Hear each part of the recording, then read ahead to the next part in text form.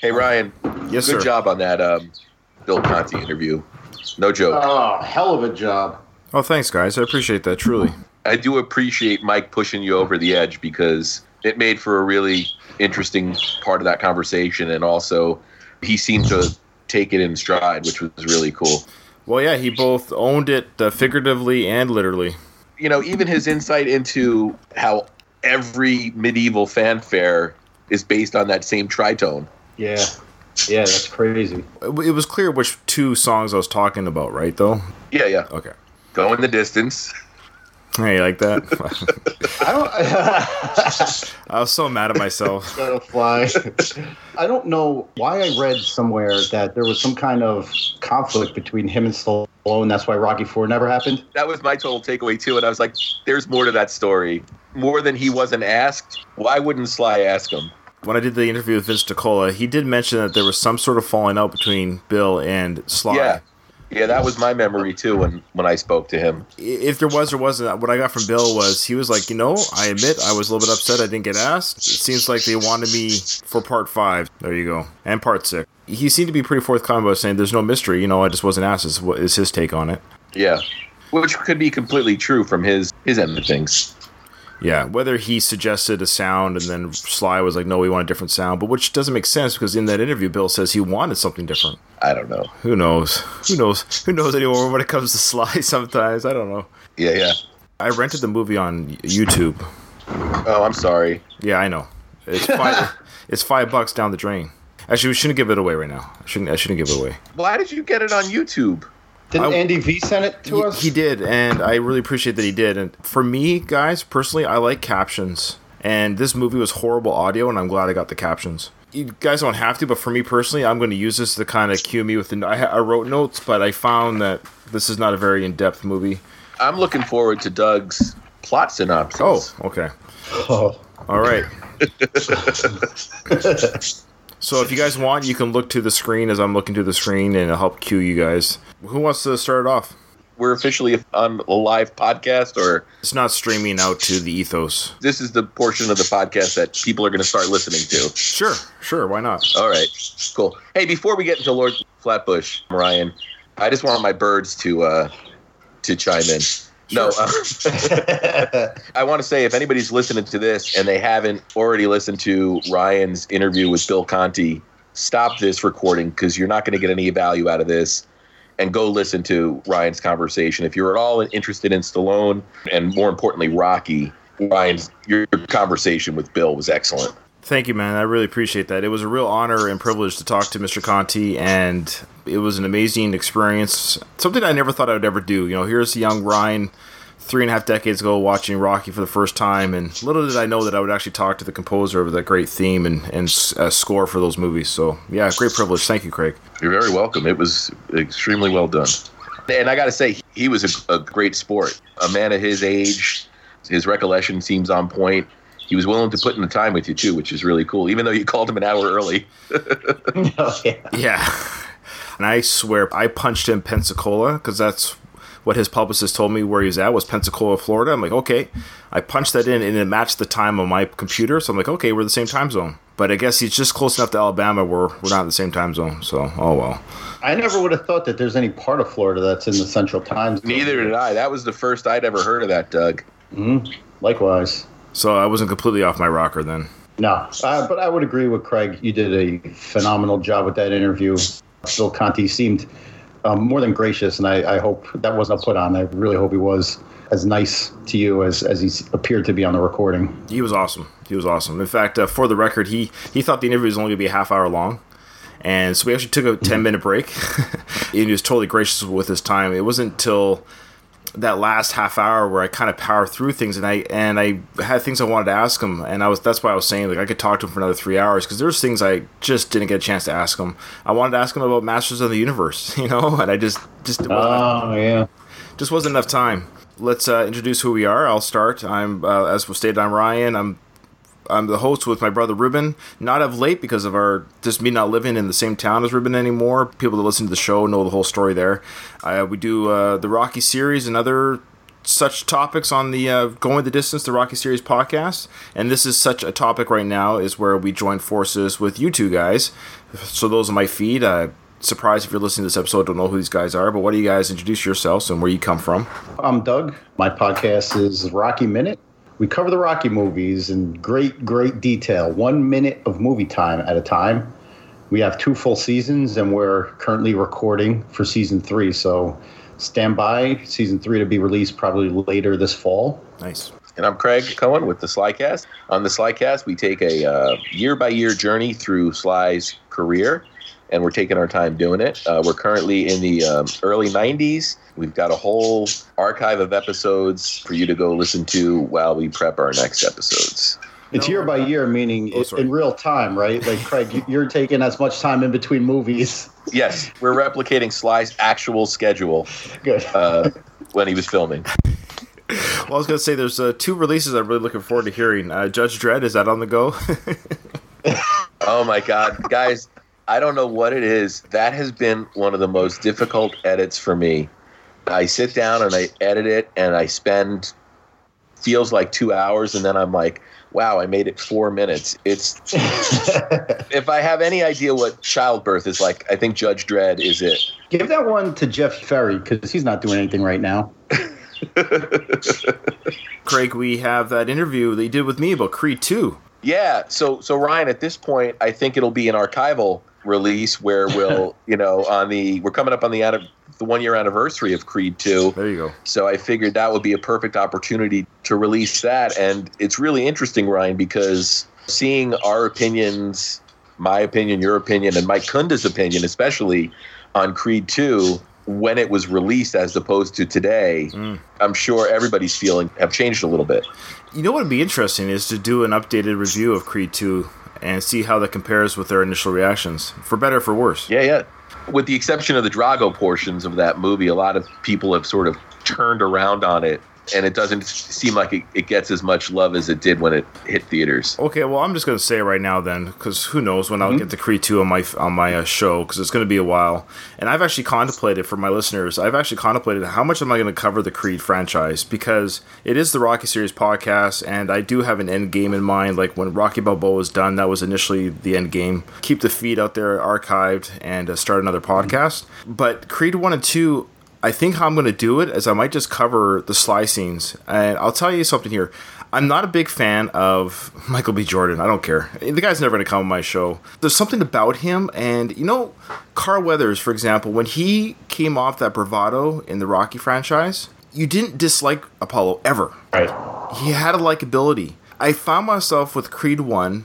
warming up to Adonis a little bit because of maybe just the way he is and what he's raised. But it's like, oh no, he was raised in a beautiful home, so he's a privileged person. I'm torn about Michael B. Jordan, maybe as a person in real life. I don't know what it is. And also, Tessa Thompson, same thing. I think she's a horrible actress. I think she's a terrible actress. I really do. And when she's on screen, she is boring. She is not captivating. She does not grab me. And, of course, they're both black, which makes me seem like a total racist, and that's not it at all. I think that's part of the problem with the Creed movies. Yes, is I think people try to talk themselves into liking them because they're black actor and actress. Let's just talk about Black Panther. That was directed by Ryan Coogler. To this day, I have yet to finish the last half hour. I don't know if the direction is at fault. I was bored. That is a very boring movie, and I'm afraid I'm not allowed to say that. I feel like we're not allowed to say that. Black Panther feels like it could have been trimmed by about 20 minutes. I thought Michael B. Jordan's character I think he was an excellent villain, and I think his performance was appropriate. I've watched that movie once. It was a little bit of a chore to get through. It is a bit of a chore, which is the first time any Marvel movies made me feel that way. The guy that plays Black Panther, he's really charismatic. I forget his name, and I think it's hard to pronounce too. He's great charismatic as the Black Panther. When he's on screen, he was a non-issue for me as far as playing the character Black Panther, but the story itself, and I know Coogler had a hand in writing that. I'm not trying to crap on these guys because they obviously have more talent than I'll ever have when it comes to making movies. It's just, as a audience member, it's their job to entertain me. That's what they're doing. I mean, and I'm the ticket buyer, and I just feel like With the Creed films, I'm kind of torn. Some of the backstory stuff we've heard, inside stories we've heard, especially with Creed 2, and how Sly was treated. I feel like he was pushed out. I feel like it kind of breaks my heart because I'm a Sly fan first. These are the new kids on the block. Creed 2 would not exist without the Rocky character. No, and Creed 2 wasn't bringing in Creed fans. It was the Rocky fans were the real audience for the Creed movies. Of course. There was a generation of Creed fans that came out of seeing a great boxing movie, but wide majority of people that went to see those movies are Rocky fans. Yeah, but in all fairness, if Sly wanted to make another Rocky movie, he should have lobbied to have the Creed movies called Rocky 7 and Rocky 8. Well, that's the irony. He didn't. Yeah. He didn't. He actually turned it down. He actually really didn't want to do this, but he loved the Creed script. It was a good script. I mean, look, there's a lot of great. I love those films. Here's the I'm torn because there's, like you're saying, Craig. There's lots of parts of the film that I love, but the parts that I love are all the Rocky parts, and then in part 2, the Drago parts and the Rocky parts. Every time Sly's on screen and the Rocky character's on screen, you're just totally engaged. You're like, oh, good, he's back. Oh, good, he's back. Mm-hmm. There's a definite difference in the chemistry between Rocky and Adrian and Adonis Creed and what's her name? Christ, I can't. Bianca. That's how unmemorable their chemistry was. Very good point. Their scenes. You know what the main problem is? There's two problems with the Creed movies. He didn't have a Paulie, and he didn't have a robot. Yeah, he did have a robot. Tessa Thompson's acting. Nicely done. But I mean, I think one of the biggest mistakes that Sly made as a screenwriter with Coogler on that first Creed was killing Paulie. There was no reason to do it. Well, I think Coogler didn't write Paulie. I think also there would have been so much potential to inject the Paulie character into that universe. It could be argued that Paulie was racist. I mean, we kind of saw it in Rocky 3. And I think it would have been really interesting to see Paulie interacting, with those characters. These are going to be the discussions that we're going to have, and I hopefully will have you guys on as guests as I've had with other seasons. When it comes to the Creed films, they'll probably be just shorter seasons. For those who are listening who love the Creed films, I just want to say, don't stop listening to my show. I do love many, many parts of the Creed films. That's the debate, and the fact that some of the debate is Creed a part of the Rocky franchise? There we go. So, I think we're kind of beating around the flatbush here because we're... Oh, man. You're full of them today. Doug, are you ready for the synopsis? Yeah. I mean... Well, okay, cool. See, I had a problem here with writing the synopsis. Okay. Because I found myself a quarter way through the movie and I hadn't written anything down because there was nothing to write down. I didn't know how to summarize this movie. So what I did, I cheated a little bit. I went to Wikipedia and took their synopsis. Sure. That's fair. It was barely a synopsis. I know, but it's more than what I could have come up with. So here we go. Set in 1958, the coming-of-age story follows 4 Brooklyn teenagers known as the Lords of Flatbush. The Lords chase girls, steal cars, shoot pool, and hang out at a local malt shop. The film focuses on Chico, played by Perry King, attempting to win over Jane, played by Susan Blakely, a girl who wants to do little with him. Stanley, Sylvester Stallone, who impregnates his girlfriend Franny, who pressures him to marry her. Stanley agrees to marry her, even after finding out before the wedding that Franny may never have been pregnant in the first place. Butchie Weinstein, Henry Winkler, is highly intelligent but hides his brains behind a clownish front, which took all of about 2 minutes to detail in the movie, while Wimpy, Paul Mace, is a loyal follower in awe of Chico and Stanley, and this guy, I don't even know why he's there. Well, you'll never have to worry about Paul Mace again. Is he dead? He's dead. And Paul Mace played Wimpy Murgolo, and he was kind of like the smaller version of, like, these 4 guys are all kind of, especially Perry King and Stallone, they're pretty, in real life, they're pretty big guys. They're pretty strong, big guys. They're kind of like Big Gun Doug over there. I'm kind of like Henry Winkler, and Craig, you're kind of like Paul Mace, if you were... I just tease it. But that being said, the actor Paul Mace, who played Wimpy, he died at the age of 33 in a car accident. Now check. That's sad. Yeah, it is sad, and that was actually 9 years after this film was made. What's even sadder? Earlier that year, his wife died in a different car accident at the age of 39. Oh wow! Isn't that weird? So both husband and wife, the same year, in 2 different car accidents, passed away. Wow, and she was 6 years older than him? Yes. Wow. Yeah, so that's kind of a sad piece of history. But that being said, it doesn't change the fact that Paul Mace wasn't This a great movie actor. sucks. Yeah. Can we just jump right to the lead here and talk about how we really wish that the director had chosen to side with Richard Gere here, because then we wouldn't be talking about this movie? Why don't we talk right away about the Richard Gere incident? Sure. So the Perry King character, Chico, was supposed to be played by Richard Gere, and they got as far as what? Rehearsals, and they may have done some footage, because I have the quote here that Stallone himself gives about the Richard Gere incident, if you want to hear it.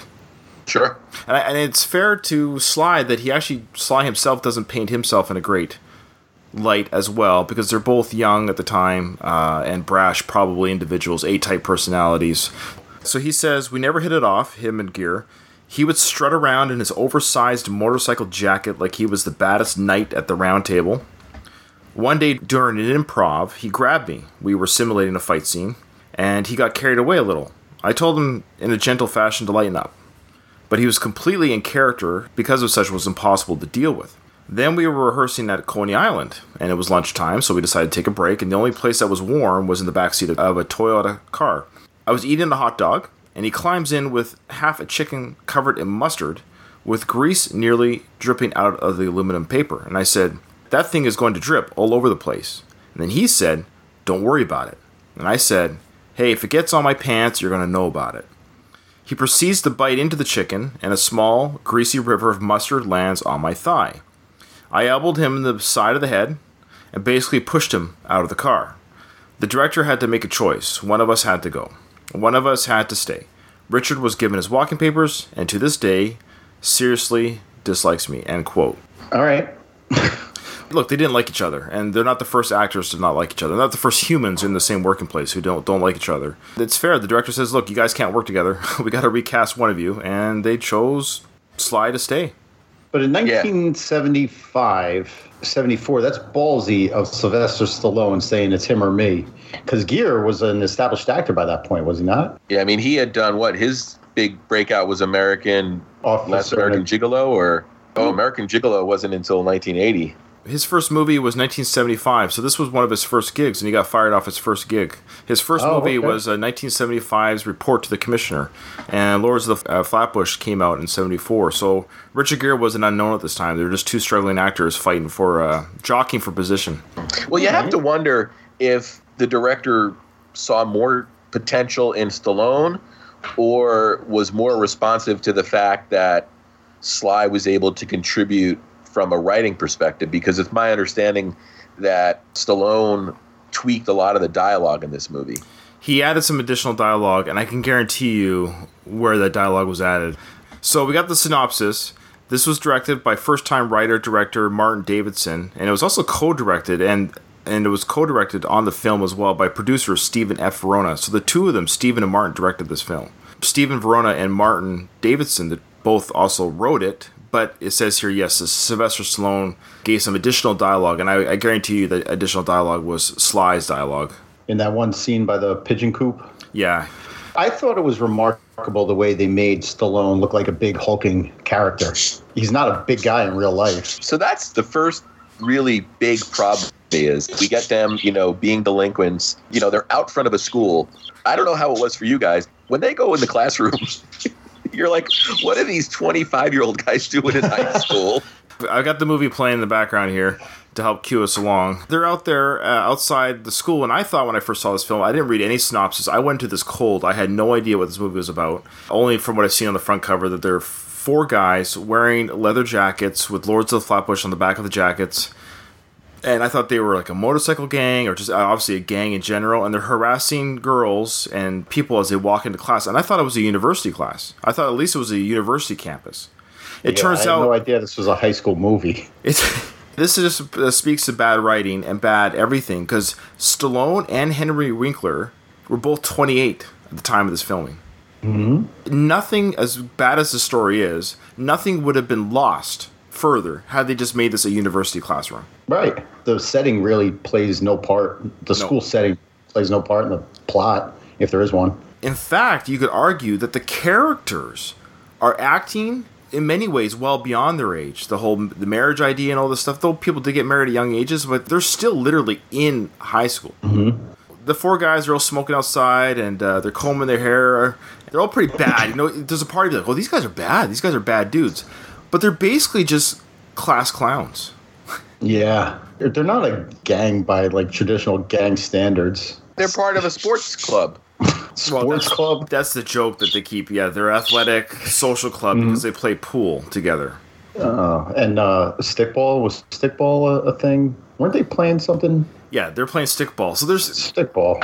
Do you want to talk about the Rocky influences that come up in this film? There's a few of them as we go through them, but you brought one up there, Doug, the stickball sequence. Mm-hmm. I want to point out something before we continue with this. Now that we're on Rocky, real quick. Perry King, who's, I guess, by all intents and purposes, the lead character in this. Perry King, good-looking dude. When Stallone was pitching Rocky to the studio, they had a screening of Lords of Flatbush so they could see Sylvester Stallone in action. Yeah. They greenlit the movie thinking that Perry King was Sylvester Stallone based on his portrayal in this movie. So they thought that Perry King was the one that was going to be playing Rocky. Which is wild because I don't know if your mileage may vary, but I don't think his performance in this movie is good at all. No. No, but I guess they said like a tall, good-looking guy who, even though he's kind of blonde hair, blue-eyed, could still play an Italian guy. Sure, why not? Robert Redford was in a running also. Yeah, they greenlit it based on that. Yeah, Perry King, he definitely has a more standard Hollywood look to him. But also in many ways, there's times where he's almost like a Sly lookalike. Yeah, I'd see they resemble each other in some scenes.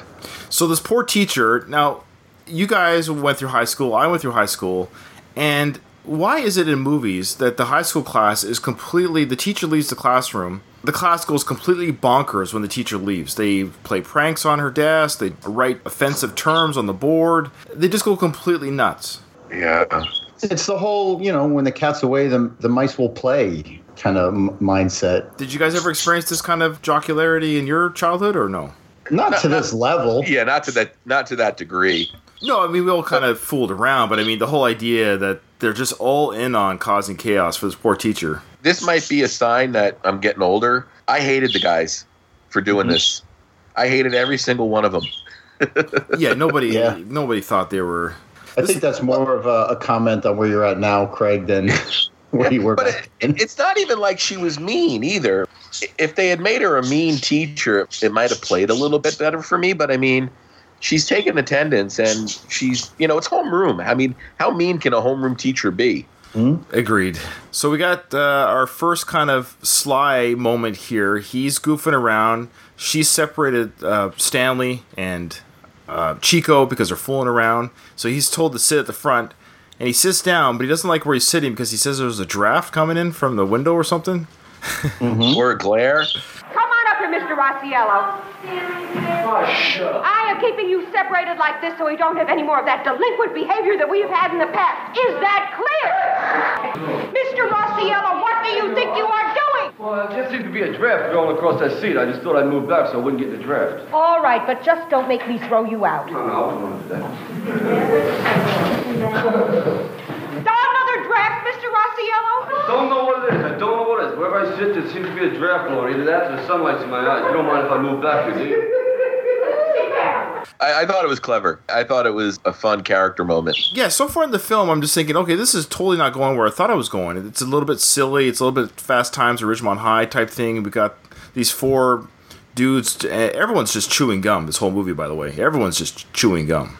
Chewing gum and smoking cigarettes. Or having a match in your mouth while you're smoking. Do you remember that part? No. Oh, Sly had a match in his mouth while he was smoking. He was channeling his Cobra Eddie. Maybe that's where he got the idea. Man, there's things in this film that he remembered and took with him in further films. Think about it, this movie was 11 years before Cobra. That's it. Jesus. A lot can change in 11 years. It's amazing how much can change in 11 years, yeah. What I also thought was interesting about this film was not only was the sound quality terrible and the editing terrible, but I love how there were so many scenes that were out of focus. The focus wasn't right. Yeah, well, I got to say that this is probably a really good example of low-budget filmmaking in the 70s, and there's probably a lot more films like this than, let's say, like a Mean Streets or a Rocky. That's fair. What was the budget on this? Very low. I actually forgot to look. I mean, I know it was, the box office wasn't listed because it was so low. Let's see here. Okay, so the box office was $4 million in 1974, which is almost like $20 million today. So it wasn't a complete dud. No, and now on Rotten Tomatoes, it has like 65% like approval. There's not a lot of reviews that generate that 66%. All right. You're right. It wasn't a complete bomb. It was a low budget. There's no way the movie cost $4 million to make, so it made its money back for sure. There's no way this movie cost $4 million. I mean, Rocky 1 2 years later was $1 million. So we got a scene here, the four guys playing stickball, and let me just say, there's a few things in this movie that just wouldn't work today, as far as the Me Too movement goes. Yeah, the catcalling and the grabbing women and stuff. That's, I mean, it wouldn't translate today, but again, this is 1958 when all this kind of crap was going on. Do they establish the year? Not in the film itself, but just the idea of the way they're dressed, and they're in the malt shops all the time. It said that in the synopsis that it was 58. Oh. But not in the film itself. They don't mention it's the 50s necessarily. This movie was filmed in 74. It's taking place in 1958. That's only 16 years prior. Isn't it weird that 16 years ago for us was 2003? That's insane. You just blew my mind. So if you were to film a movie today that was based in 2003, your mind doesn't go to a different era. Yeah. But in the 70s, they were already looking at the late 50s as a different time. You know, the jukebox, the malt shops, the greasers, and the preps. Why is it nowadays that kind of changed in a decade and a half? There's no identity in 2003 compared to 2019, the way there was between 1958 and 74. I think you nailed it, Ryan. There's not as much going on culturally in terms of shifts and stuff like that. And maybe it might take 30 years for us to really notice a markedly different look between 2003 and 2019. You could almost argue that the late 90s were the last real definable. I think the 90s is kind of the sticking point. This scene here with them playing pool. Yes. This Wimpy and this, who is this guy? This is the only character moment for Wimpy, right? Yes. Okay, what are we doing here? I have no idea. I felt that way when it was over. Mm-hmm. There was a part of me where another movie was happening. I thought we were going to take a dark turn here. I thought this guy was going to shiv Wimpy in the pool hall, and the three guys are going to have to do some sort of revenge, gang-like revenge on Wimpy's death.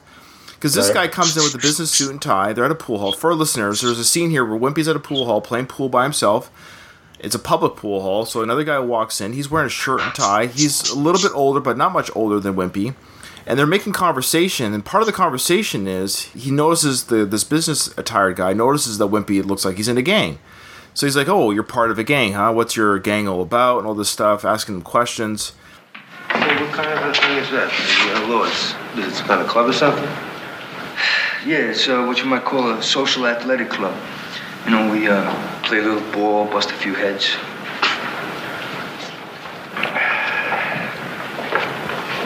Never hear of the Jays? No, where are you from? Avenue J. Oh, yeah, I think I remember hearing about that. You know, we broke up. Would you have a lover's quarrel? You know, you remind me of a guy I used to know. He used to be in the Jays.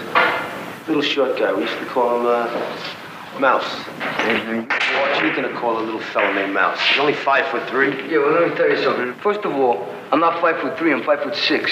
And second of all, it ain't the size, man. It's whether or not you got balls, you know? And I was under the impression that this guy knew the answers. And maybe these guys, the Lords of Flatbush, had done something to kind of upset a bigger gang. My brain was going somewhere where, hey, we've got something going on here. This mysterious character in a suit and tie. And he actually mentions, I used to be in a gang too. I used to be in a gang called the Jays because we were from Avenue J. And we were called the Jays. And so I thought it was, again, going to go towards something of but now we run Wall Street, or now we run, the real deals. Now we run drugs or something to raise the stakes. So I was actually really, truly believing this was going somewhere, but it did not go anywhere. No, his only character moment, like I said. Do you see the potential what it could have been with this character? Yeah. I even forgot the whole conversation about the Jays and stuff, it could have been a rival gang thing. This is really really the only scene, like in my synopsis that I got off of that beat, really looks up to Chico and Stanley, and he, wants to emulate them or whatever. This is the only clue to that, because he talks about like, all I got to do is snap my fingers and my guys come. I like to know if I get in trouble, I could snap my fingers, man, and the laws come out running, Like I feel good around my friend Stanley. He's what do you call my insurance. Hey, Will. Hey, Stan. Where'd you go? Hey. That's it. That's the end of Whitby. Oh, I wanted to say something about the soundtrack. Please. So they didn't license any music, right? All this is originally written. Please don't tell me that this is produced music, because this soundtrack is a mess. It's horrible. It's like generic doo-wop. Hey, what are you saying? Looks like it's gonna be a very fine day. My girl is with me today. Looks like it's gonna be a very fine day. Hey, what do you say? You never know what might happen today. Who knows what's coming my way? Looks like it's gonna be a very fine day. Terrible. It is awful, beginning to end, crap, doo-wop, garbage. I wondered about that because the songs fit the story a little too well. Yeah, that's what I think. They were all written for it in the doo-wop style. They got like some cheesy down the block bar band to record some doo-wop hits for them. Not hits. Doo-wop music. It's awful. The music in this is terrible. So Sly's character Stanley comes in to quote-unquote save Wimpy, because Wimpy goes, I just have to snap my fingers and my buddies come. And Stanley roughs up this poor business guy who's literally, now we find out he's literally there just to play pool. And these guys thought it was funny to prank this guy, to punk him, and that they're going to kill him. But they don't, but this poor guy leaves the establishment thinking that his life was on the line. That was the whole setup here. That's how this scene ends. If he was on Avenue J, he wouldn't talk like that. Yeah, well, I'll tell you something about Avenue J. I eat Avenue J. Huh? Hey, Moosey, let's say you and me play a little game of pool, huh? Good idea. Yeah, I'll rack 'em up. $5 a throw, right? Good. Go ahead and break. Give me my dollar back. I think it's my shot. Normally it would be. This ain't no game for me, man. But here we play by my rules. Listen, I'll see you guys around. Hey! Don't do that. Don't do what? Watch it. Hey, who is this guy? He's the guy that's gonna tell me to kill you. Tell you to what? Kill you. Hey, listen, maybe one at a time or something, but not 3 against 1. Hey, you know who I am? Do you know who I am, huh? Do you know me, I'll tell you something. I don't like no funky people coming around here mouth off. You understand? Okay. I don't like it. Okay. Take off, Moose, man. You're out. Take off.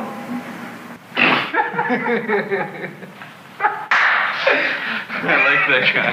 He's all right. He's got balls, you know what I mean? As long as he can't beat me, he's all right. Come on, Wimber, come on, will you? All right. I don't get it. Again, it just paints these guys as not good people. And again, I might be showing my maturity, if nothing else. When I was 18, I might have felt a lot differently about these characters. It's hard to root for these guys. Yeah, they roughed this guy up for no reason and then send him off, and they start chuckling at him. After the guy leaves, they start laughing. Do you guys want to talk about this beach scene? So Chico has a girlfriend. The girlfriend's name is... Annie. Annie, sorry. Annie is Chico's. Franny is... Yeah. See? Yeah. Okay. That's what a mess this is. Yeah, so... Speaking of mess... Well, just wait. Chico and Annie, they go to the beach for a special little date here, which is kind of romantic. And she's like, why are we here? Why are we at the beach? And to me, it's like, that's actually a romantic gesture to go to the beach. No, really, I thought you were going to take me out for a change. I got all dressed up. Hey, you look terrific. Do I? Yeah. Chico, do you think maybe tomorrow night we could go into New York City? Like maybe to the Roxy or something really classy? Yeah? I'm ready to...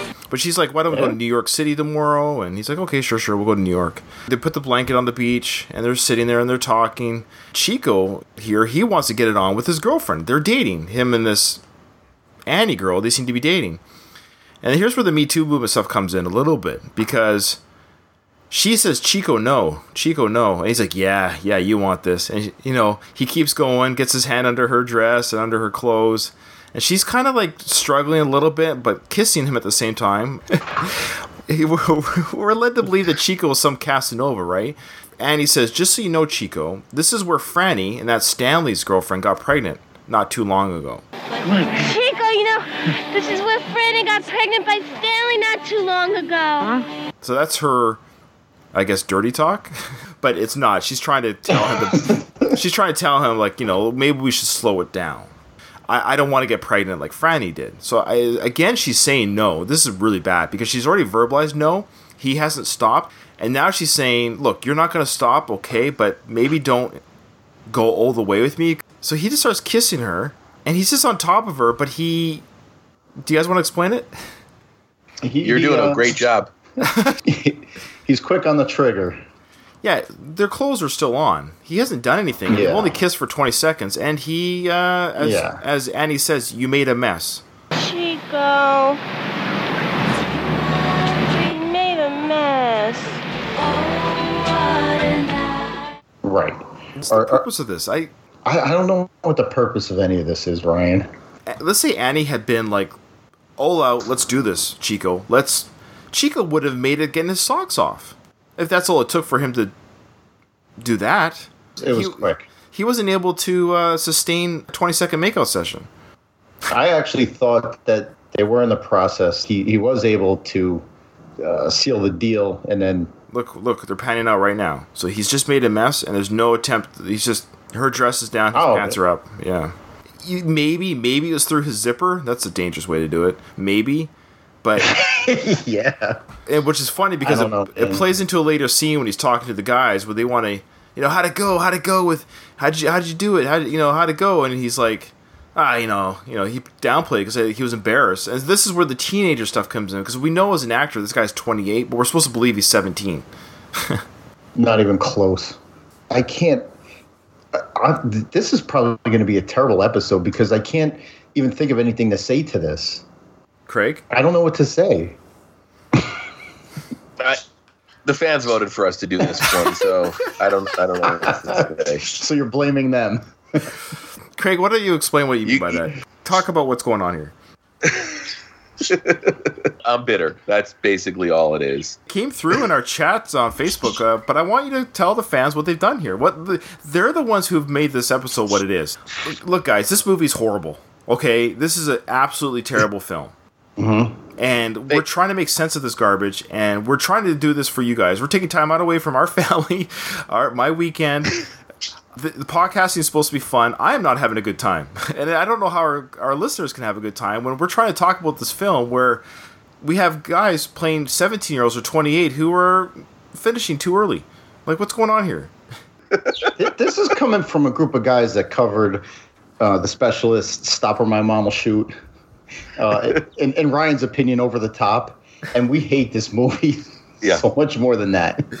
Yeah, I'll watch Over the Top any day of the week over this. I will never, ever watch this. Oh, wow. No, this is terrible. So let's slog on through, guys, and give the fans what they want. Craig, I want you to say what the fans have done. What's happened here? You have put Death Race 2000 how many times up for a vote? It feels like more times than I should have. It seems like the first time you put Death Race 2000 up for a vote, it should win. But obviously, our listeners don't enjoy that movie for whatever reason. Maybe there's not enough Stallone in it. I really don't know. It's a great Sly movie to talk about, and our listeners don't want us to talk about it, so there's nothing I can do about it. Well, then let's slog on through this and get it over with. Now, Chico is going out with this new girl, right, that he met in class. We're not there yet. So he just had this date with Annie, right? Took her home, and now he's on the phone, and he's calling Jane, who is the new girl in school. So he's changed his jeans, of course, I would assume at this point. And he's on the phone calling another girl. He's good to go for another date. The girl's father answers the phone saying, "Hey, look, it's kind of late, dude. Who are you?" And he's like, "Tell her that Carl Eskin is calling," which is not his fake or real name. Hello, is Jane there? Yes, sir. I realize it's late, but I've been trying to get her. Would you tell her Carl Erskine is calling? Hello, Jane? Yes, Chico from class. And he goes, yeah, it's Chico from class. And the next scene is now daylight, but they're on a motorcycle together. I guess it's like a day date. They spend the whole day together, which in and of itself isn't a bad date. Like, Chico, to his credit, I think he kind of knows how to throw a date. Yeah. Coney Island. You guys know this area better than me. Is that what this is? I think it's Coney Island. That's at the tip of Brooklyn. Yeah, it looks like it. To Chico's credit, he knows how to throw a date. He just doesn't know how to finish a date.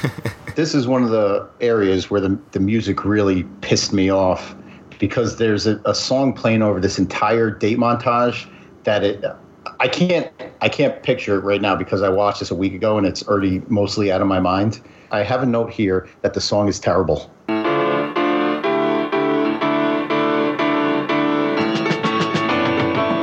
and me, riding down the road. Hey, it feels good to ride together. Hold on tight with all your might. Don't it feel good to ride together the way I'm feeling today? I never thought I could be so happy having you by my side, as together we ride, together we ride.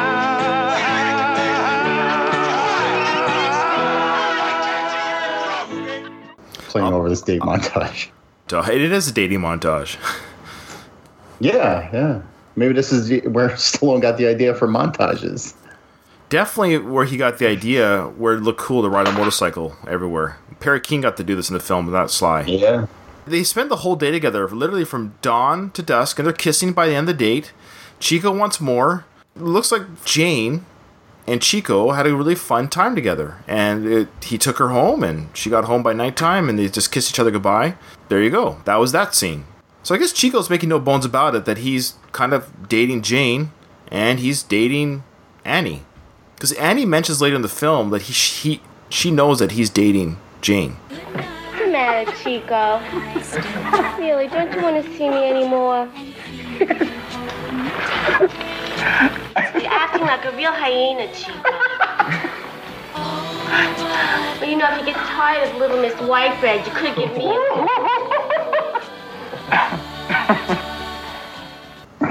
All right, let's move on. Yeah, I'm not sure this movie deserves the scene by scene. I don't know what to do here, guys. Okay, well, this is a big scene because now we have Sly chewing. Look, guys, he's chewing on his match. Watch the match.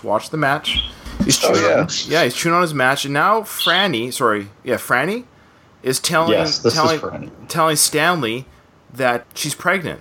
Stanley's like, well, are you sure it's mine? What about all the other guys you sleep with? I'm late. What? My friend. I'm a month late with my friend. What friend is that, Fran? Stanley, I'm pregnant. That rubber band didn't work. What are you going to do? Tell me who the guy is and I'll kill him, Fran. What are you going to do? Me, I'm doing nothing. What do I gotta do? What do I gotta do? Well, we can announce our engagement in the Brooklyn Eagle next week. No, Fran, no way. You. It seems like they're pretty open. Everyone seems to be pretty open about dating and sleeping around with other people. The 50s, man.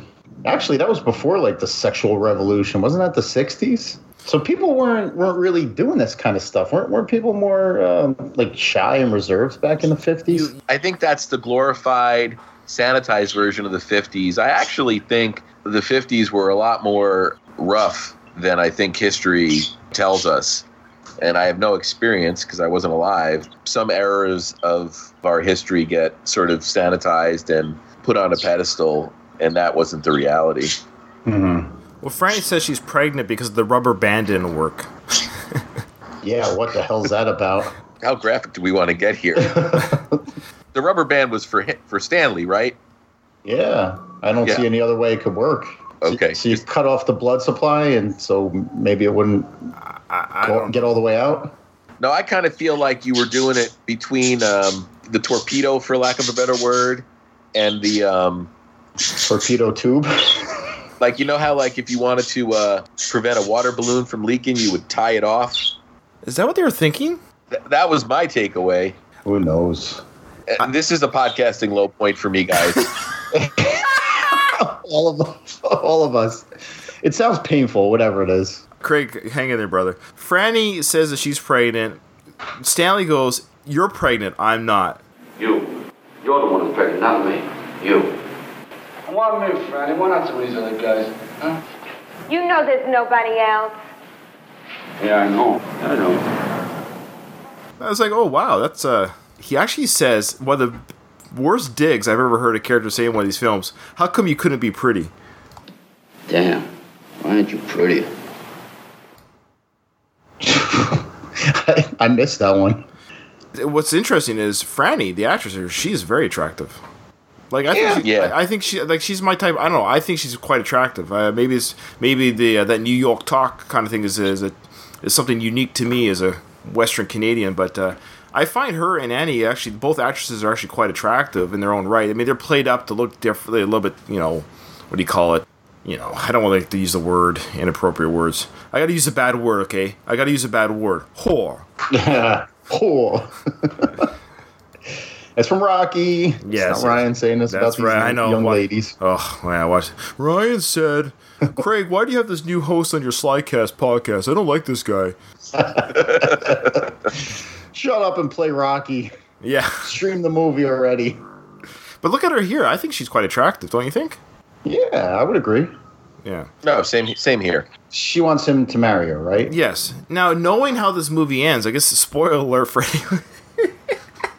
She's not pregnant. So she uses the pregnancy scare to get these girls, the heroes of this story, and actually my favorite actors, or my favorite characters in the story are the two girls. They were actually the best part of the film. Whatever this film is, they're the best part. All right. Whatever that means. I'll believe you. Craig, do you have a favorite part? When it says the end? Your point about the female actors in this movie is spot on. But I got to say, we don't see a lot of them in this movie, but you can understand why Henry Winkler went on to have the career that he had. Did you see right at the end of the scene when Stanley sets up this pull shot, he completely whips on it? Yeah, I think that was intentional, but it was good. I hope it was intentional. I don't know if it was, man. I don't know if it was intentional. That's true. Maybe it was a flub. But look, guys, he's got the match in his mouth, and he's smoking. Right? Look, right there. Match and a cigarette. All right. That's funny. Have you ever seen it before, ever in a film? Is that the match he just lit a cigarette with, or is that a new match? It's an unused match. Wow. I will say that Sly's performance, notwithstanding the terrible quality of the movie, he's actually acting. It's not that bad. It's for a first-time-ish type role. Like, you can see where the charisma was captured by some people in the early days. Yeah, I do like his part in this, even though he's kind of a jerk. More Chico crap. Yeah, so Chico's the main character, and Chico is now wearing a pink shirt, salmon-colored shirt, ready to go on his date with Jane. And it turns out the date that he's got coming up with Jane is a babysitting gig with Jane and the younger sister, while the parents go out to some military function. This is the first time here when we get an inkling that Jane isn't completely all in on Chico. No, she enjoyed the first date. She sees with this date with Chico in the house with the parents, when the parents go out to the military function or whatever, dance or dinner, that Chico is all about getting it on with her, and she doesn't feel safe with that. It also doesn't help that the 8-year-old sister is watching them. Yeah, a little creepy. They're making out, and she says that he makes her nervous. Right. And he takes offense to that. It's just that you make me very nervous sometimes, Chico. Yeah? Well, maybe I wouldn't make you so nervous if I wasn't here, okay? Yeah, and there's also a great, genuine line of dialogue in this scene where he says, "I love you," and she asked him what color her eyes are. What color are my eyes? Purple. That was a really good moment. I mean, it's a genuine moment. Mm-hmm. It kind of illustrated her desire to see how invested in her she was. I mean, something as simple as knowing what color your partner's eyes are. It was a really genuine moment in a pretty lousy movie. I remember that being a thing back in the 90s. Back in the 90s when I was growing up, and I had my first girlfriend and everything, she would ask me stupid little questions like that to see if I'm paying attention to her, or if I'm really into her, or if I'm just into getting some. I thought that too, because it's showing her that maybe she does like this guy a little bit, but she's kind of sensing, and maybe rightfully so, that Chico's just trying to literally get it under her skirt, and she's like, you say you love me, but you don't even know anything about me. So it's, kind of exposes Chico a little bit. All right, now we're at a scene here where Franny and Annie are discussing the future engagement to Stanley by picking out a ring. The ring that they pick out to buy, the one they fall in love with, is $1,600 in 1958. Great. I want to hear what this is worth in today's dollars. It's insane. And in fact, I actually Googled what the guy... I did a lot of homework here, guys. I Googled what the guy said about it being the baguettes and the platinum and the 1.5 carat. I just Googled that ring today, what would come up. And not only is it the same price with the inflation, so it's accurate. So the price of that ring was accurate for that time because it stands today to be the same price with the inflation, if that makes sense. So... Yes. Okay, so drum roll, please. I have it written down. Give me one sec. Okay, I can't find it. It's $16,000. Wow. Sorry, $14,000. And then $14,000 today's money. That's a lot of money. So for them to look at a ring that costs $14,000, in what way, shape, or form would they think that a 18-year-old high school student would have? Do you know any 18-year-old high school students today that have $14,000 in their pocket? Any adults that have $14,000 to blow on a ring? Not ones that live in Flatbush. No. Later in the movie, they put Stanley in a very uncomfortable... I think there's a part of him that did want to marry this girl, but she says this marriage is worth $14,000 of a ring, and it was marked down from $21,000 is what it worked out to be. So right. That's a lot of money. All I'm saying is for them to say that it just shows the ridiculousness of their own behavior, saying, "Oh yeah, $14,000, he's good for it. He can just get a job working 9 to 5. You know how long it would take you to pay off $14,000?" Oh, hi. Hello, are you Mr. Birnbaum of Birnbaum Brothers? I'm the son. Can I help you? Yes, you can. We'd like to see that ring, please. Who's it for? It's for my friend here. Is this the one? That's it. Oh. It's a beautiful ring. Come on, try it on. Oh, Annie, look at that is just gorgeous. That is the most stunning thing I have ever seen in my whole life. Oh, it's gorgeous. Look. Oh, I've got to have it. Definitely. It's me. I know. Annie, it's really me. I've never seen anything so beautiful in my whole life. What is Stanley going to say? I just tell him to get a job from 9 to 5. Don't worry. Yeah, but then he's not going to be able to go to college. Excuse me, but how much is that ring? Let me see. This is our 1.5 carat marquise setting with the 2 baguettes. $1,600. $1,600? That is including the baguettes, of course. Of course. Annie. Do you have a layaway plan here? Yes, we do. Well, that's good. Annie. Well, what time are you open till? We're open till 9 every night. Well, could you put that ring away for us, and we'll be back and pick it up? Of course I can. Okay, now don't sell it to anyone else. No, I won't sell it to anybody else. Okay, we'll definitely be back. I'll look for you. Thank you. Okay, thank you. Thanks for calling. Bye-bye. See you later. So, yeah, it's crazy. Okay, I have nothing to say. Chico's all mad about the date not working out. He leaves her to finish babysitting. So he goes to the malt shop. Actually, Ryan, I just Googled real quick. The average price of a home in 1958 was $10,000, and the average income was $4,650. So Jesus, that ring would cost a quarter of the average income. And he wasn't working. He was a high school student. Look at these guys at the table here. Don't they look 17? No, they really don't. None of them do. I don't understand this punch for punch thing either. Okay, so what happened here? So we're at the malt shop, all 4 guys, and Henry Winkler is now in the movie almost really for the first time. He's been in one scene where they're catcalling the girls at the beginning, and he's now in the scene with them 35 minutes into the film again. So he wasn't in the film for half an hour at this point. So Chico truly is the star of the show.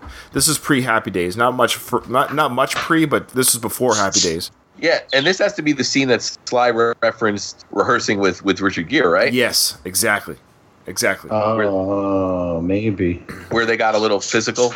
They're asking Chico, how did the date go? Tell us, kiss and tell. What was she like? What were her lady parts like? They want to know. So they're talking like 17-year-olds, but they're not talking like 28-year-olds. Hey, what's it to you, man? Hey, man, did you tell her that we all share alike around here? No, I'm sorry, I didn't happen to mention you guys. You know, it just didn't come up in the conversation. You didn't tell her about us?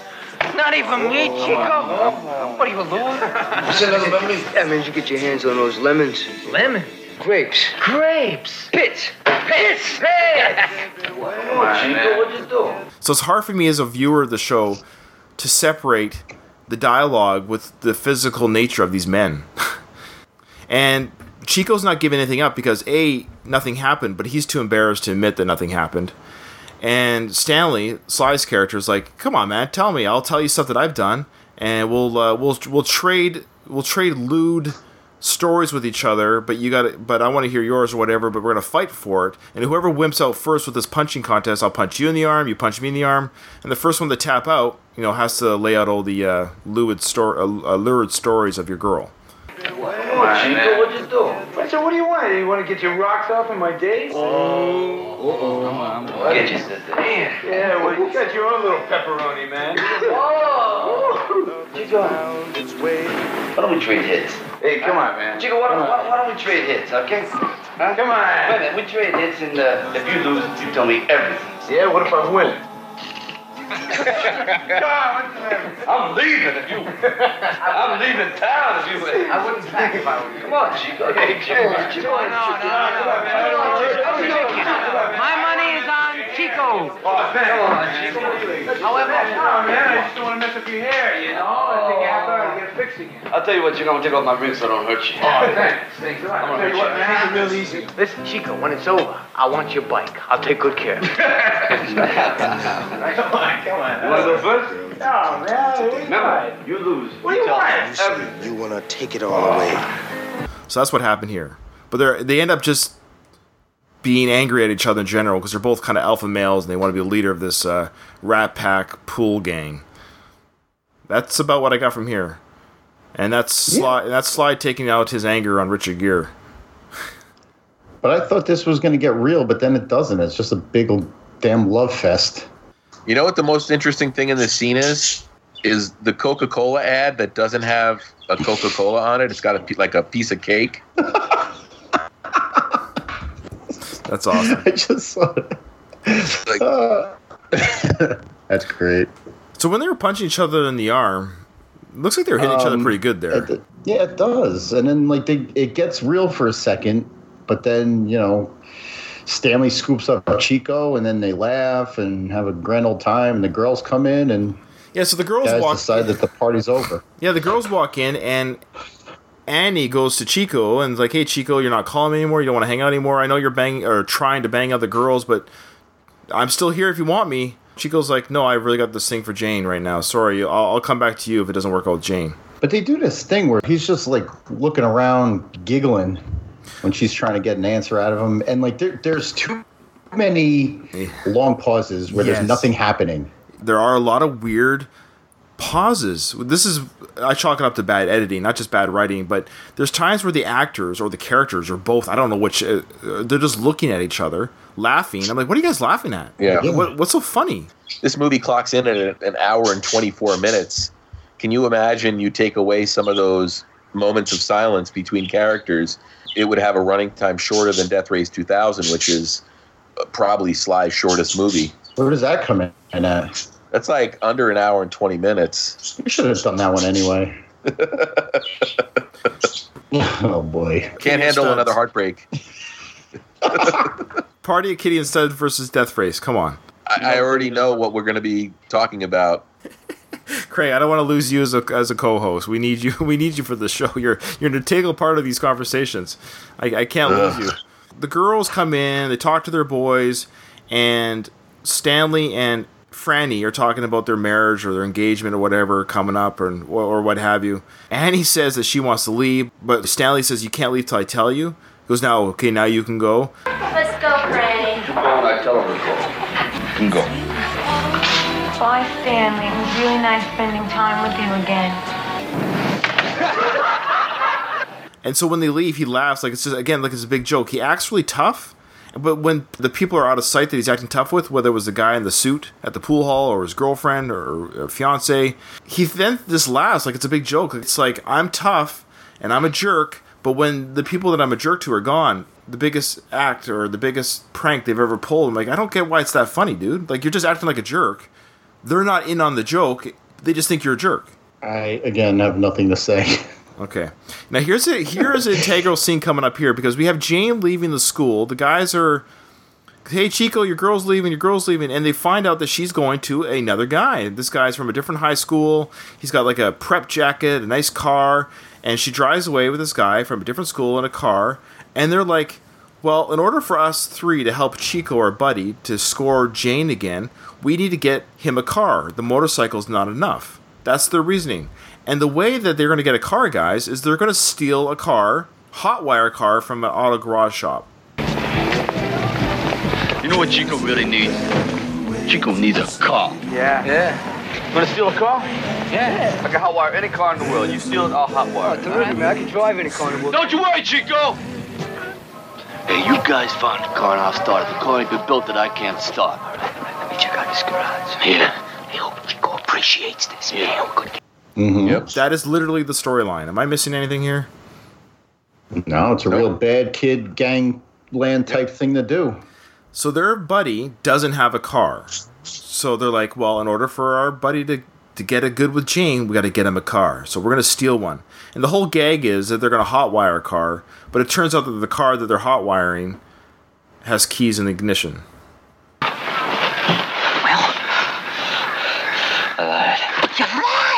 I lied. I seen it once on a movie. I thought I might be able to do it. I lied. Damn it, we're counting on you. You're lying. Oh, goddamn, whose idea was it? Your idea. It was your idea. All right, keep it down, keep it. He's got the key. Put on the car. Will you start the car? All right. Shh. Sir, Canetti, That was the joke. Oh, that's a joke? Yeah, I think the idea was they go through. The idea was they go through this whole like 5-minute stealth scene. They're in a garage. A guy's working on a car under the car. They sneak in, and the mechanic sees them take off. And he's kind of like, "I don't care that you're." The whole gag was the mechanic that's there doesn't care that they're stealing the car. The car has keys, and yeah. Oh man, I missed that. I missed the humor in that.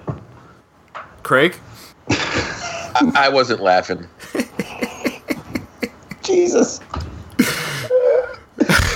So the reason, you asked for this, fans. You asked for this. Now the reason why they're taking a car is because in the future part of the movie here, Chico gets another date with Jane. It's to take her to the drive-in. That's the whole idea. You can't go to drive-in with a motorcycle. That's one of the questions, one of the few notes that I had about this. So she said that he makes her nervous, and he got pissed and stormed out. Right. Next time she sees him, she completely ignores him and goes with the frat boy. He gets a car, and all of a sudden they're out together again? Yeah, exactly. Oh, okay. Well, his mom gives him $10. Again, I worked this out. That's $100 in today's money.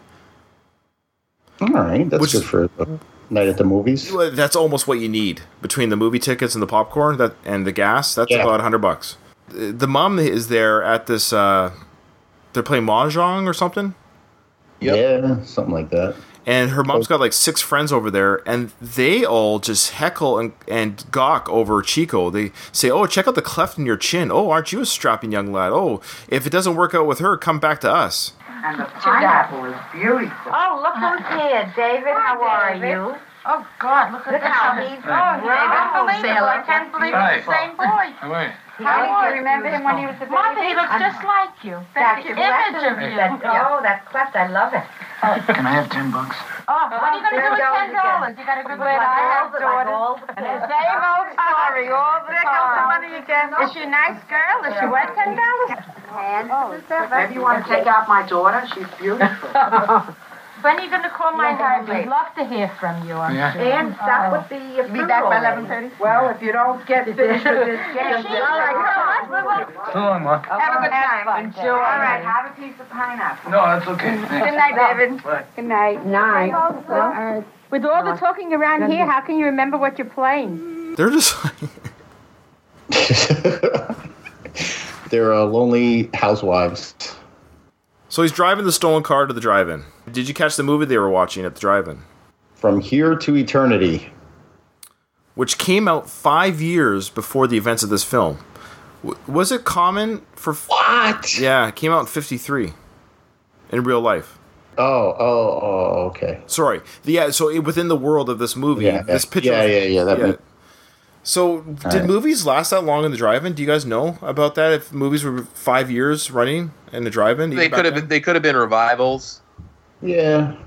Yeah, because there's no VHS back then or rentals, so, yeah. Yeah, I think revivals were pretty popular. Or it could have been a double feature where you got an old film and a new film.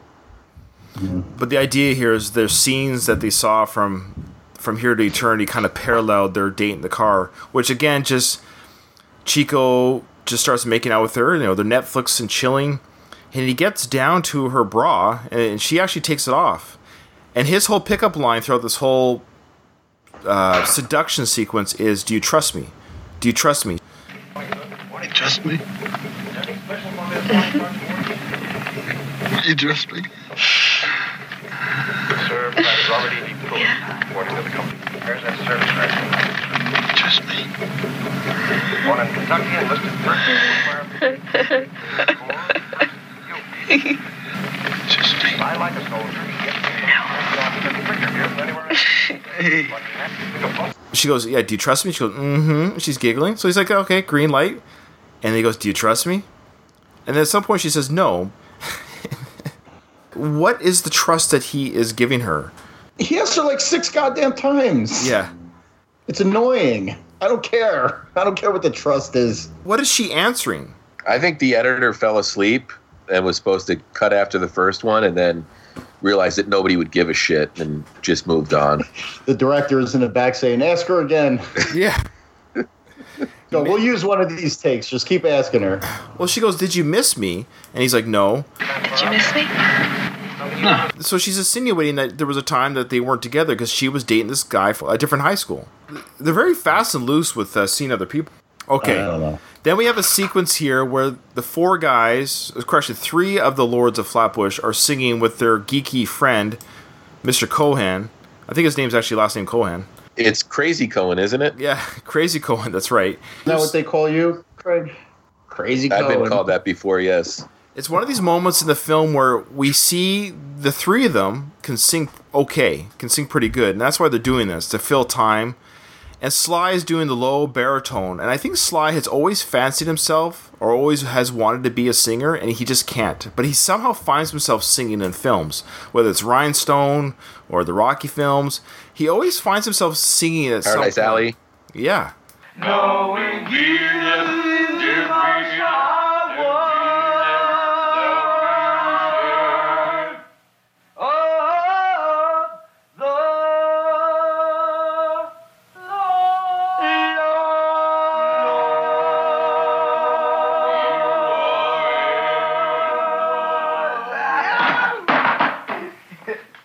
Does anyone want to explain why he does that? Why he insists on trying to be a singer? Because his brother Frank is an excellent singer, and I think it probably bothers him, and he wants to show Frank that he's, better than him at that as well.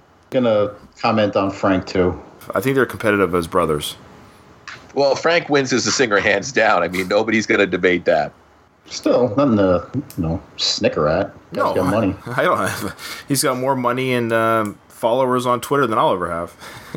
And I got to say this, that Frank, he's got some good performances in movies as well. He's got a really, really small part in Tombstone, which I think is really good. I don't think he ever really tried to be a full-time actor, but he's got some abilities. Agreed. And I hope to one day speak to Frank. Well, I hope to speak to Sly as well, but I just don't think that's ever going to happen. I met Frank a couple of years ago at a convention. I got to talk to him for quite a few minutes. He was a nice, engaging guy. I have a picture somewhere. I'll see if I can dig it up and post it for you guys. Awesome. Please do. So we have our one little acting sequence here with Henry Winkler when he's told by the malt shop owner, Eddie. What's his name in this film? Butchie. Butchie. Butchie, I can tell that you're a smart guy and you're hanging out with these bums. And when you have coconut friends, you become a coconut. Yeah, that's basically what the guy's saying. Yep. Hey, Eddie. Why do you think we spend so much time in this stinking place? Must be my egg creams. Yeah, I guess so. Butchie, you mind if I stick my 2 cents in worth where it don't belong? Can I stop you? You sure you don't mind me butting in? Eddie, as long as you don't come over here and give me a great big kiss, anything goes. Well, that's what I mean. That's exactly it. What? You're a wise guy. Me? Yeah, I ain't no genius, but I'm smarter than you because you're a schmuck. Oh, is that it? I mean, are you finished? No, I'm not. Oh. You're a schmuck because you got brains. Not a lot. But you got brains and you wasted them. Oh, don't stop now, man. You're just getting hot. I ought to be taking notes. All right, forget it. No, don't forget it. You know what I'm going to do? I'm going to go home tonight, Eddie, and I'm going to paint you a masterpiece. You know what I think? I think that this little talk tonight has done me a world of good. Get the hell out of here. Eddie, I'm going to do something wonderful with my life. And I owe it all to you. Hey, Eddie. Good night. Here we are like an hour into the movie, and we get a Butchie storyline. It comes out of nowhere, and it doesn't amount to anything. Nowadays, if you're going to put this in here, then at the end, Butch is going to leave the gang and go off and do something with his life. But useless character. Everybody's useless character, because there is nothing, there is no character arc that's closed. None. We're back to the drive-in, and she takes off her bra. You see that? And the camera actually pans down to show you that her bra has come down. But the lighting's so terrible, you don't see anything. So what's the point of teasing the audience like that? I don't know. Cameraman took a shot. There's no nudity or cursing in this film. There's one S word in the film. That's it. I'm surprised that you looked that closely at it. I just noticed. I was wondering how adult this film would be. Because it deals with, adult type. It never sees anything all the way through. Craig, you pointed out before about filling time, too, with the dead silences and stuff. The beginning of this scene is another part, because we watched about 2 minutes of From Here to Eternity before they go back to Chico and whatever, Susie or whatever her name is. Well, the sequence was the two characters from Here to Eternity making love on the beach, and I think that was Chico's signal to, like, hey, what you see on screen, we could do in the car if you want. Mm-hmm. And so now she's putting her clothes back on, crying. He's like, why are you? And he's like, I kind of get his frustration. He's like, what is going on here? You come on a date with me, and then you start getting undressed, you put your clothes back on, what's going on? And then she says, well, I just don't want to be another one of your floozies. Just me?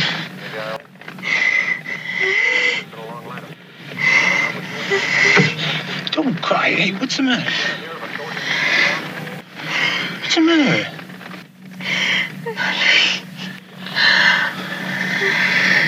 Tell me, what's the matter?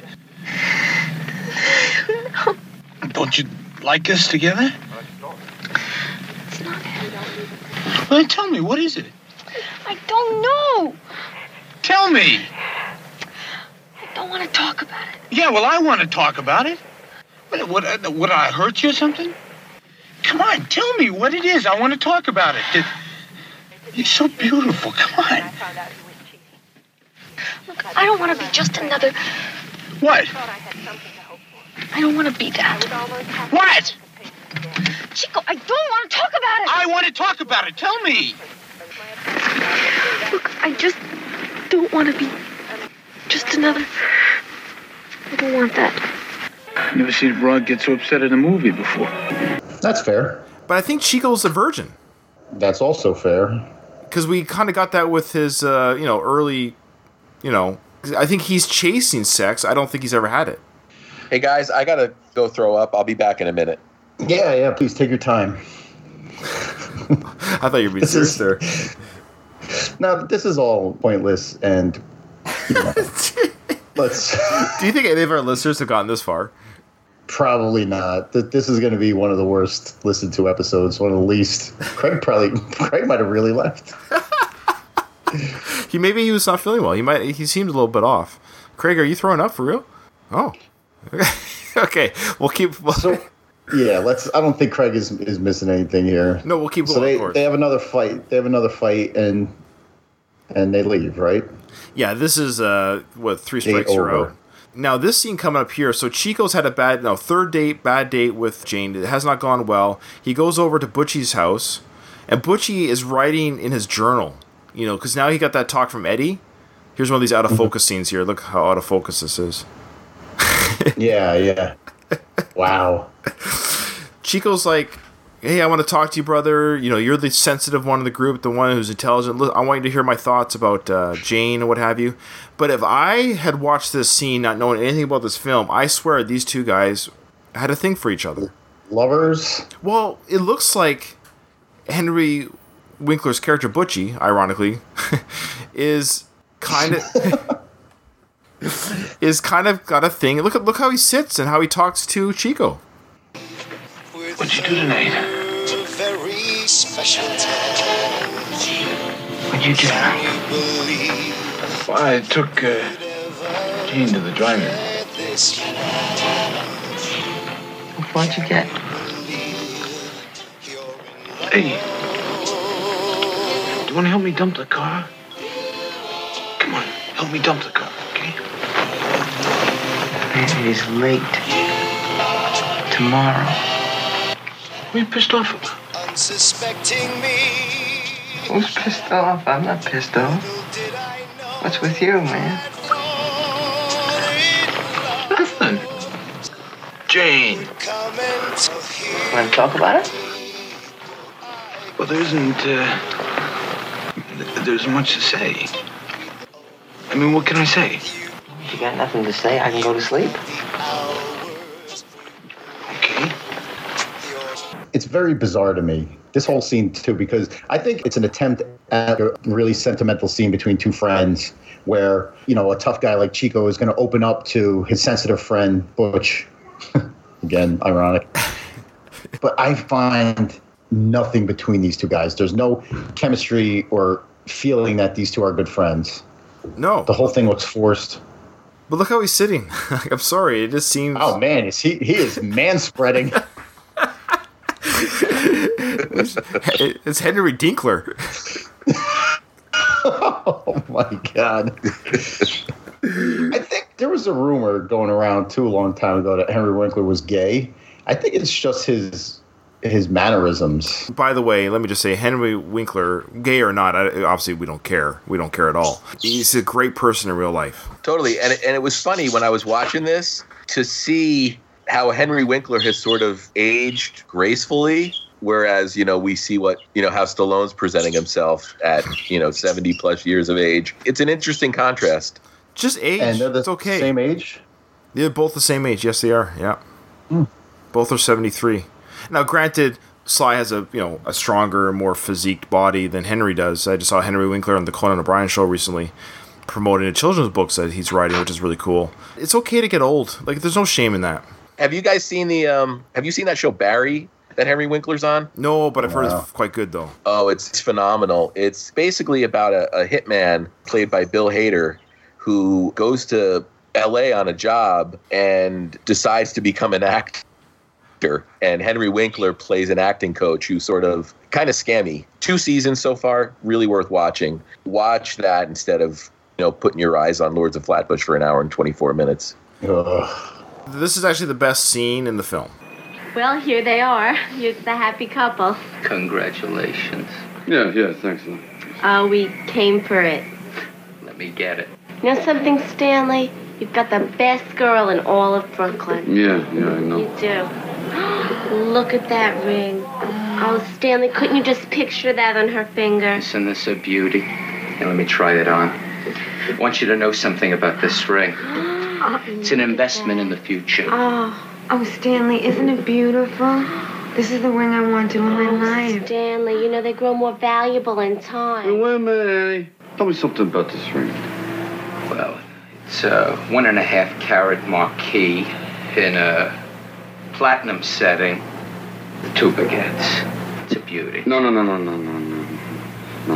Tell me about it.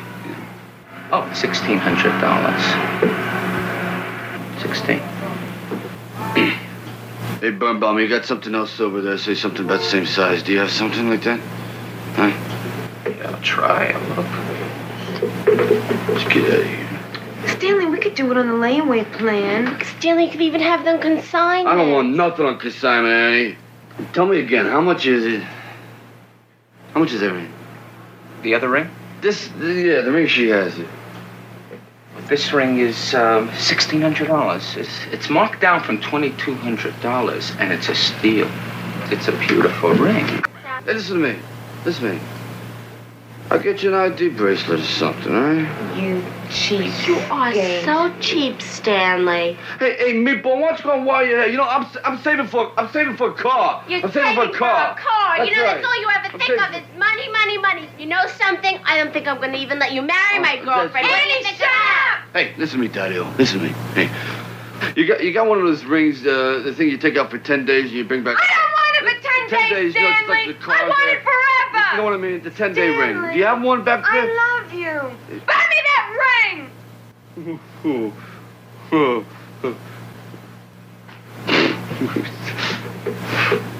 Hey, how much you want? I take 10%. It's $160. I only have a 90. You take the ring outside and look at it in the dark or something. Will you see? Oh, that is so beautiful. Take the ring out. See the touch glass. It's a beautiful ring. This has to have had some Stallone dialogue tweaking as well, right? I agree. If this is the only scene you saw in the film, and you're like, oh, okay, we might have something here. It's well done as Sly plays between his fiancée-to-be and the fiancée, so Annie and Franny. And so he's in between these two girls. He's looking at the ring. He realizes how much it costs and how much it means to his soon-to-be fiancée. When they leave the store with the ring, the $14,000 ring in today's money, I like, A, there's no paperwork exchange. Yeah. B, when Sly's character comes back into there and says, Listen to me, Daddy-O. So the girl just walked out of there. So you ever show her a $16,000 ring again? You know what's going to be written on your tombstone? Huh? Do you know what's going to be written on your tombstone? I was dumb enough to show Franny Melancolico a $1,600 ring. You know what I mean? Yeah. I thought that was funny. Yeah. Do me a favor. Why don't you go outside and run your teeth on the curb? Do me a favor, would you? Very funny, Don't Stanley. talk to her like that, Stanley. What do you think? She's one of the boys on the corner? Oh, but the writing? She's my best friend, and she's going to be my maid of honor. That's right, Stanley.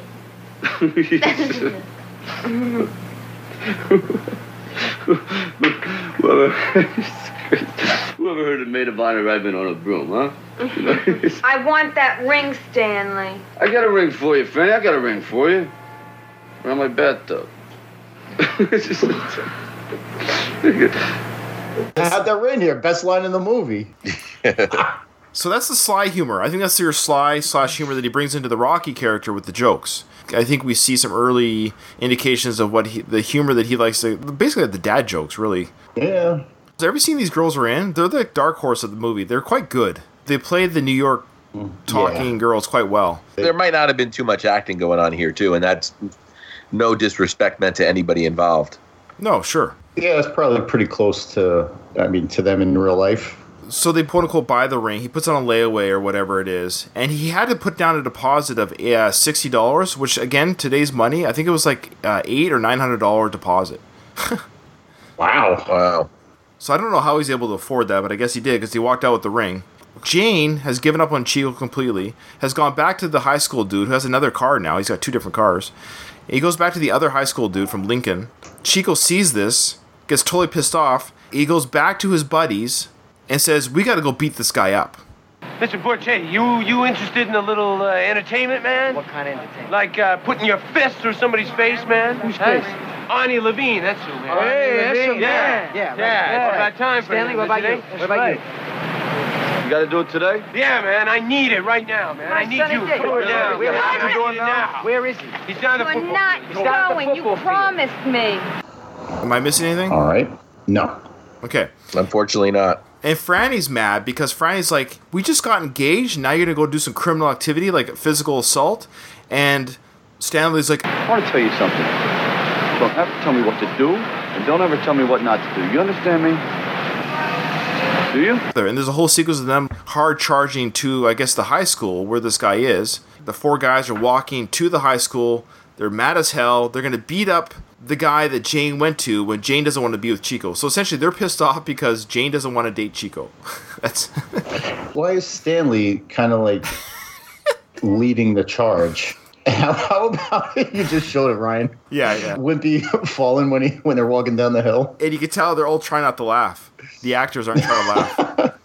So they get to this high school. They got what looks like the football team is practicing football. The 4 Lords of Flatbush. They walk through the football practice. And Stanley is just pissed as hell. I'm not sure why he's so angry. They get to the school and they call out Jane's boyfriend from inside the school. Honey the Bee! Get your ass out here! Hey, you homo fairies dancing in there? Hey, you guys coming out? We gotta come and get you! Hey, this time you're gonna lose your balls for real! Get out here, you scumbag! Who wants me? I do, Levine! Get back to work, come on! I do. You want? You! Hey, you guys, get out here! Get out of here! Hey, come on! Okay, so we're going to think this is going to be a big fight. It turns into a Monty Python-esque... Yeah. Let's see it. Craig, are you Sorry, I was just getting all my tax stuff ready for when it's time to file taxes. So Buddy comes out and says, well, who wants me? And she goes like, I want you. I'm going to beat the crap out of you. So they start fighting, but then the Lords of Flatbush get involved too, but then the football players get involved, and some people are blocking the fight, some people are helping the fight. And then the Lords of Flatbush realize, wait a minute, there's only 4 of us, and we've taken on the whole high school. So they realize we're outnumbered, literally 20-1. So they take off in this Monty Python-esque chase through the woods, and we're supposed to believe it's real danger. Henry Winkler's character gets hit by a car. Oh my God. And he took a hit. Was that Winkler, or do you think that was a stunt guy? Because his head's kind of turned. Well, if Winkler can jump a shark, he can... Point. I completely blocked this whole scene out. I forgot about this totally. I thought again, like, okay, we're going to have a dramatic moment here. Butchie's going to die. Yeah, which would kind of be a tragic figure. A tragic figure. He was smart enough to do something and not be tied up in this gang life, and the gang life ends up getting him killed. Exactly. But they do not go in that direction. No. He's given his little advice to Chico. We see him in his room writing some notes or goals in his life that he wants to accomplish. He's going to get out of this gang when high school's over, and he gets killed in a car accident from a fight that he didn't initiate. But they didn't go there. He just broke his leg. God damn it. Now we see... All right, Pigeon Coop, let's do this. Okay, so now we see a totally... I don't understand anything here. So we now have Stanley literally inside of a pigeon coop, and he's practicing his soon-to-be Rocky dialogue with the animals. You want to fly me home, birds? Pigeons, you want to fly me home? Look. If you eat your food, you know what's going to happen to you? You know what's going to happen? You're going to grow up to be a bald eagle. You want to be a bald eagle? Huh? Or do you want to be a squirt? What do you want to be? Huh? Oh, wow. I didn't really put that together. Yeah, he's talking to the animals, the birds. If you eat your food, you know what's going to happen. You grow up to be a bald eagle. Or do you want to be a squirt? Oh, man. If I was paying attention at this point in the movie, I might have picked up on those things. This is the dialogue we're talking about. He wrote this. All this is his. Because he uses the same dialogue when he talks to the birds in the pet shop. His affinity for animals.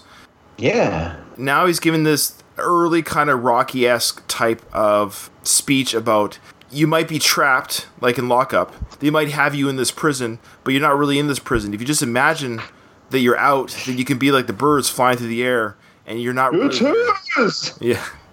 Say that again? It's his! It's Lockup. It's his! This whole place is his! When you ain't around here, like when you're out there screwing around your little motorcycle, huh? You know what I do? You really want to know what I do? I come up here, I sit in my coop, and I read. You read, man? That's right, What do you read? Maps. What the hell have maps got to do with it? Maps got a lot to do with a lot of things. Listen, see, I figure it this way. The more maps you read, right, the more you know about where you want to go. Like, what I do is, you pick a place, okay? Any place in this whole stinking world. You pick a place, and I'll show you ain't so smart. All right, man. All right, Tokyo. All right, Tokyo. Good spot, okay? Here's what we do. First, you got to pretend you're a pigeon. Now, you look that way, and you close your eyes, okay? Now, go on. Now, pretend you're flying, and you're flying, and you're flying. You're going farther and farther and farther and farther out. Now, right here, Chico, you look down. Look down, Chico. Do you see what's down there? Look what's down there, Chico. Look. Look. Yeah, man, I see Look. what's down there. I see pigeon shit.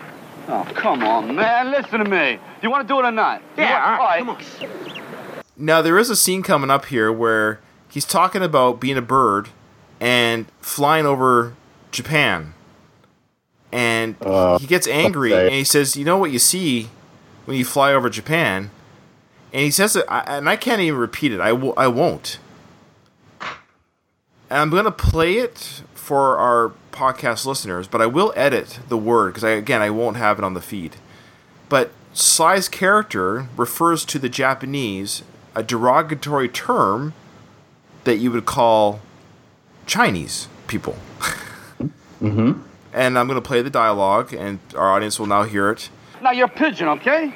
All right, now shut your eyes, Chico. Come on. Watch me. You're going and you're flying and you're flying. You're going over the mountains, you're going over the ocean, and your arms are getting tired and you're going farther and farther. Now, right here, Chico. Right here. Look down, man. Look down. Do you see what's down there? Do you know what that means, man? You're in Tokyo, man. We're in Tokyo. No, right? man, we're not in Tokyo. We're on the roof. We're on the roof, man. Don't you see we're not in Tokyo? I'm in Tokyo. Yeah? Yeah. Well, what's it look like, Stanley? What's it smell like in Tokyo? What's the matter, Chico, huh? Your bike broke? What's the matter Hey, with man, you, huh? that's the point now. That's the whole point, man. I got a bike.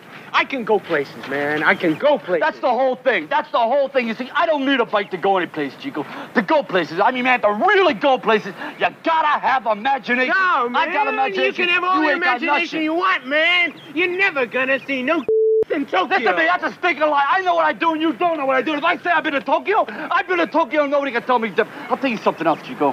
I don't like you coming up here telling me what I can do and what I can't do. All right, but I'm gonna tell you one more thing, man. I'm gonna tell you one more thing, man. You're trying to make me feel bad. Don't tell me. Pigeon shit, man. You got that? Any thoughts, guys, on what's going on here after listening to that dialogue? I have no idea what the hell he's talking about. What are the maps, the pigeons? You know, if you're a pigeon and you're flying over Tokyo, like what is he talking about? What is this? He's saying that when you have an imagination, you're not really stuck in Flatbush. He's in Tokyo. But why he's so angry about being in Tokyo and seeing these... Why he's like yelling at him. This scene is an hour and 13 minutes too late. Right. I'm not going to start giving a shit about you, Sly. All right. But we're definitely seeing the early Sly moments here of yelling, the yell acting that he does. Totally. But it's forced, though, because there's nothing... There's nothing there. There's nothing there. There's nothing between these two characters that's really like that emotional, where you can see like anger bubbling at the surface. It's just forced. All the acting in this movie is forced. And he's yelling at Chico as Chico leaves from the pigeon coop that he's going to bury Chico. Chico! Chico! I'm gonna forget that, Chico! Chico, you know why? Do you? You know why? Because if I don't forget that, you're gonna be a memory, Chico! You're gonna be a memory, you hear me, Chico? You're gonna be a memory, you hear me? I don't. Just let's get this over with. He's yelling from the coop, though. He's inside the pigeon coop. He put himself back in the pigeon coop. Yeah, inside.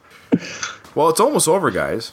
Thank God. So we got the wedding, right? Is that where we got to close the chapter on Chico and Jane?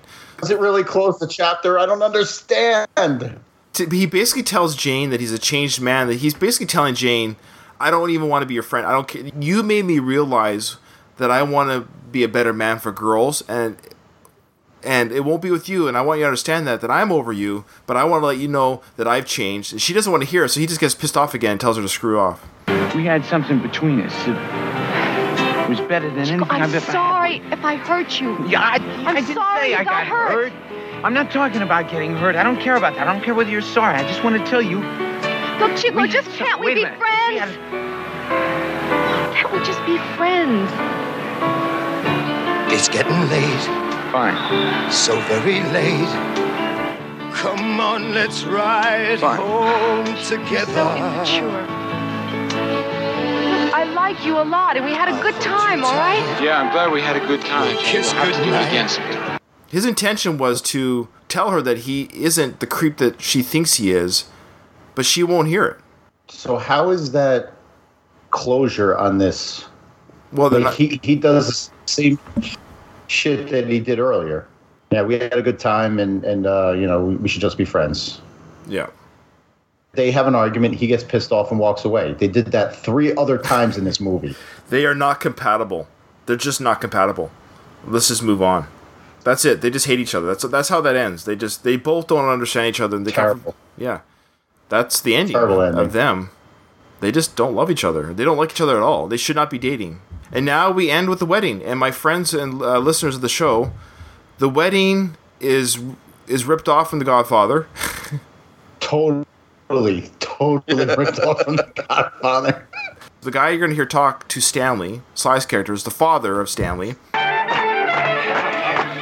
You sweetheart. I did it, didn't I? Listen, you got a nice little girl there. Be good to her, huh? I will, Pop. It's important. I will. But he's talking like he's an extra from The Godfather. It's so stupid. Why do they make this sort of this Italian mafia type feeling wedding? I don't know if you remember the first DVD versions of the Rambo movies, First Blood, and DVDs in the early days had really cheesy quote-unquote special features, and one was an audio sort of history of Stallone. They talked about what a struggle it was for him as an actor starting out, and they said it was so tough for him he couldn't even get a role as an extra in The Godfather. And it was for that wedding scene. But I don't know if either one of you have access to that first. You got it here. Yeah. Godfather moment. This is an outtake from The Godfather wedding. And how after everything that happened in the movie is Wimpy his best man?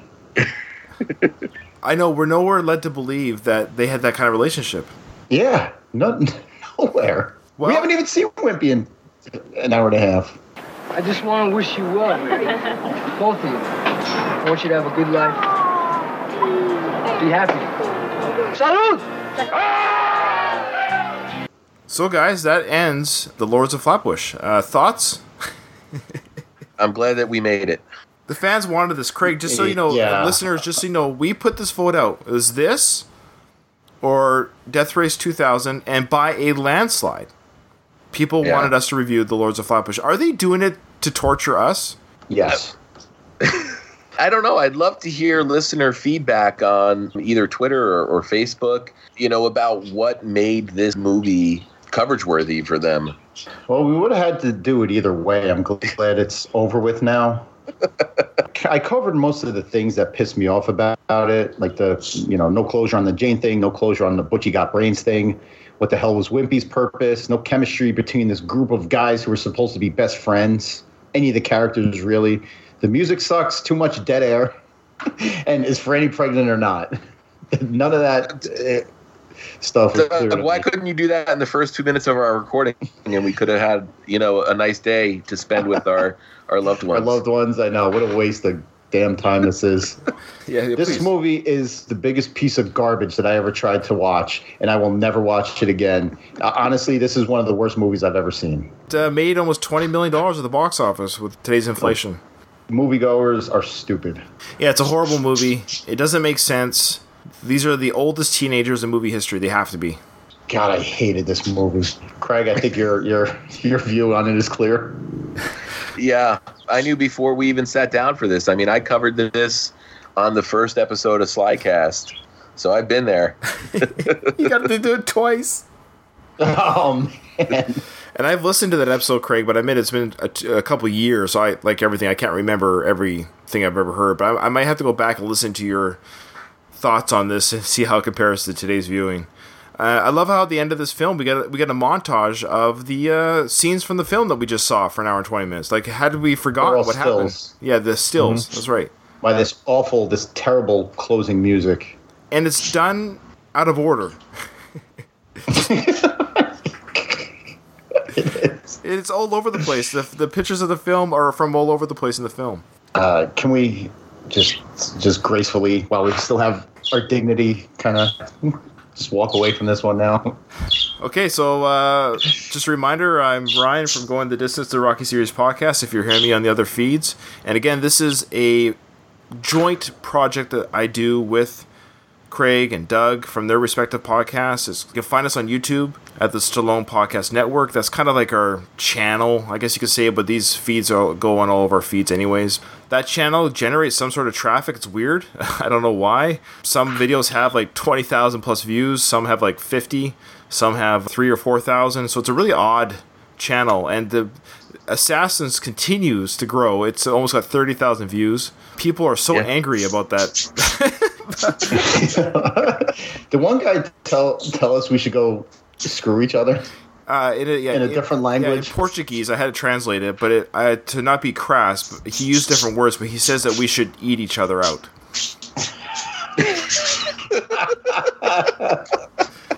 I love it. That's great. Edited by Stan Steigel. Stan Steigel, you are on the hook for this bad editing job. Oh, he's probably dead now. Good. I'm sorry. I'm sorry. I hope he died in a car crash too. All right. I'm Doug from Rocky Minute, by the way. Please don't use this as like our showcase episode. This was tough to get through. Our stuff, the collaboration that we've done in the past is much better. But my podcast is Rocky Minute. I'm found on duelinggenre.com. God, I'm exhausted. Yeah, and Doug, I look forward to sitting down with you guys for season 3. Very, very soon. Yeah, when am I coming on for that? Relax yourself. No, we got a few weeks to get to you, Ryan. Relax. We going. You already had Matt Marchand on. Which when did you? What was his part? What was his minute? He had the opening. He had the Eye of the Tiger montage. Oh, nice. Okay, I look forward to that. Yeah. All right, guys. As always, it's a pleasure. You bastards. Yeah. All right. Talk to you guys later. Bye-bye. Bye. Yesterday we laughed and played. Life was just a game that had no end. And we would do it all again. All the joy and all the pain, 'cause we had friends. And every day was something new. We fell in love and didn't know quite what to do.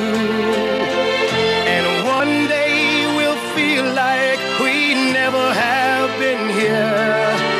One day when we're traveling down some dusty road or unfamiliar highway. Tomorrow we may go our separate ways. So all of us, we drink a toast to you on this your wedding day.